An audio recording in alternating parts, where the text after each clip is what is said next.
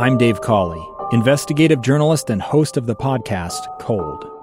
In October of 1985, a woman named Sheree Warren left work at a busy Salt Lake City office to meet her estranged husband at a downtown auto dealership. She never made it home. Sheree's car surfaced weeks later in Las Vegas. In the parking lot of a hotel casino. No one knows how it got there. Strange. It was strange. Both Sheree's estranged husband and her boyfriend raised suspicion for investigators. I kind of thought that he might have done something. But no arrests were ever made. In Cold Season 3, we dig into double lives, make new connections in the case, and examine the difficulty raised by reasonable doubt. We want answers just as much as anyone else. They have creeps like that now too, so nothing's changed. That's the new Cold Season 3, The Search for Sheree, now available anywhere you get your podcasts. Inside Sources. Inside Sources. Inside Sources. Where KSL offers Utah deeper insights on the news. Host Boyd Matheson divides rage from reason and elevates the conversation on issues crucial to our community. On KSL News Radio 102.7 FM and 1160 AM. President Biden has called on Congress to extend the eviction moratorium as it comes to renters, citing the spread of the Delta variant of the coronavirus. But the request comes just days before the dreaded August recess for Congress. And I will give Congress a little slack. It is in-state work period. Most of them, not all, most of them will be traveling around their states and around their districts to meet with constituents during August. Some do take quite a bit of time off, but that's up to individual members of Congress.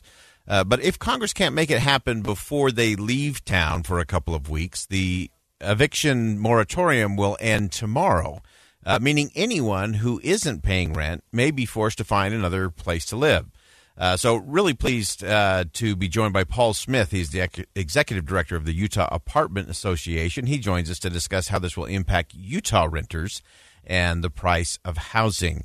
And Paul, one, thank you for joining us today. This is a real critical piece. I'm actually going to start, before I have you weigh in, Paul, with a quote from Nancy Pelosi, who is calling on the CDC to extend the eviction moratorium. And then I want you to help us frame what that really means and then what it really means to renters here in the state of Utah.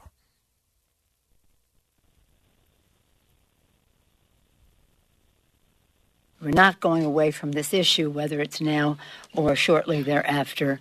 It is, have you ever seen an eviction? Sometimes even the law enforcement people go into these apartments are crying because they know they're going to do something that's going to put babies' cribs out on the street, personal belongings out on the street. So I think that this is something that fairness and justice has to be done.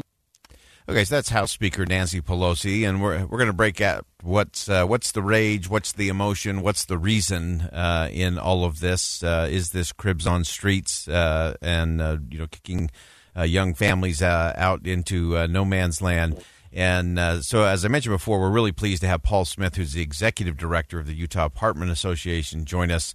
Because this is a critical thing, obviously, and it's impacting Utah in a unique way. Paul, what's the current status as you look at things here in the state of Utah? Well, thanks, Boyd. First thing you need to understand is that in Utah, we do relatively few evictions. On a monthly basis, even pre-pandemic, we were the courts only processed about 650 evictions a month. That's out of 300,000 rental units. So it's a very small percentage of renters who don't comply with their contracts. And unfortunately, the remedy is these are businesses.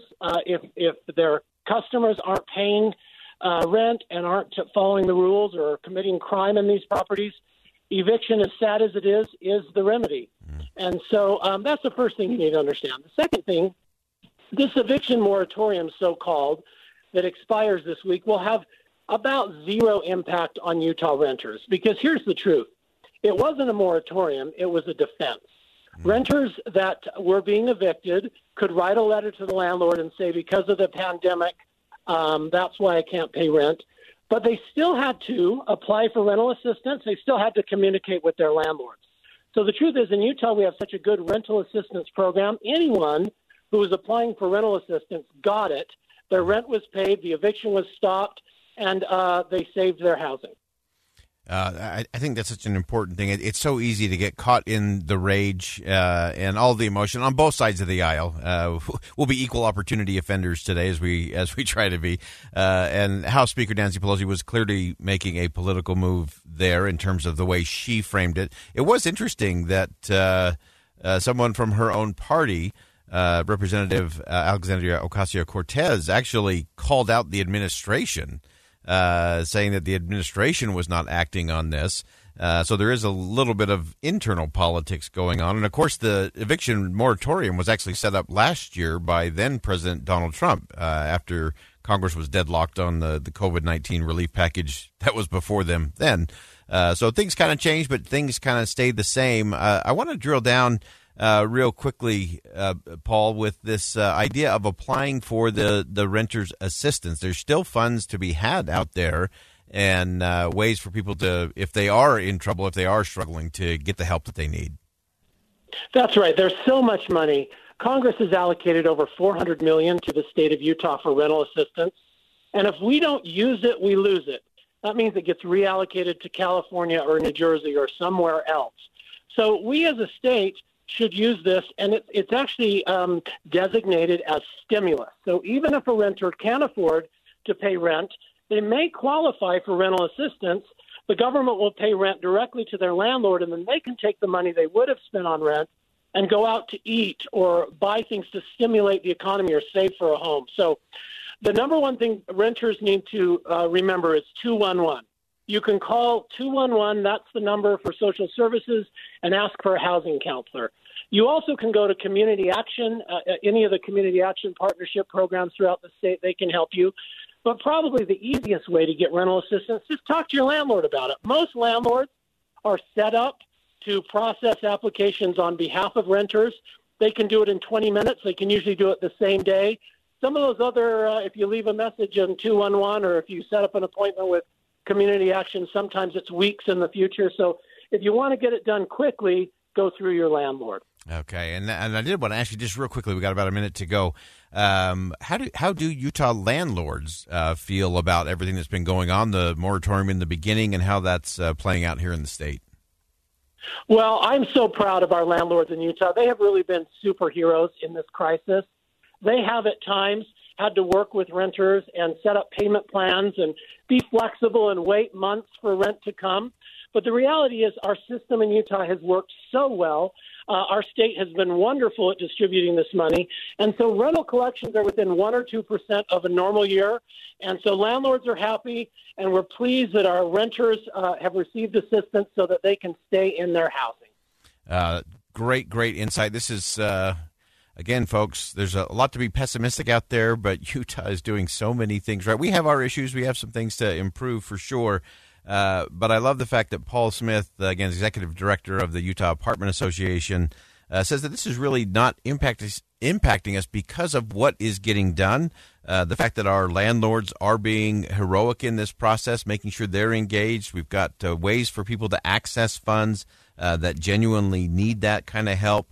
And this is just one more way where I think we have to reject the false choice of Washington.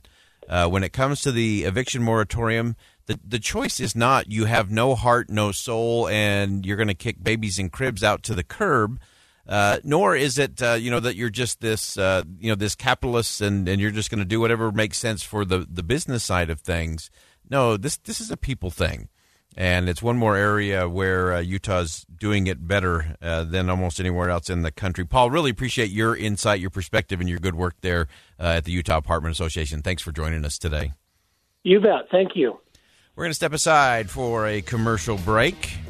The Olympics roll on. I hope you are dialing in. It just keeps getting better. So the question, could Utah gymnast Makayla Skinner be back in and have a chance? We'll talk about what that might look like, what that might mean. It all hinges around Simone Biles, but find out what it means for Makayla coming up next. I'm Dave Cawley, investigative journalist and host of the podcast Cold. In October of 1985, a woman named Cherie Warren left work at a busy Salt Lake City office to meet her estranged husband at a downtown auto dealership. She never made it home. Cherie's car surfaced weeks later in Las Vegas. In the parking lot of a hotel casino. No one knows how it got there. Strange. It was strange. Both Cherie's estranged husband and her boyfriend raised suspicion for investigators. I kind of thought that he might have done something. But no arrests were ever made.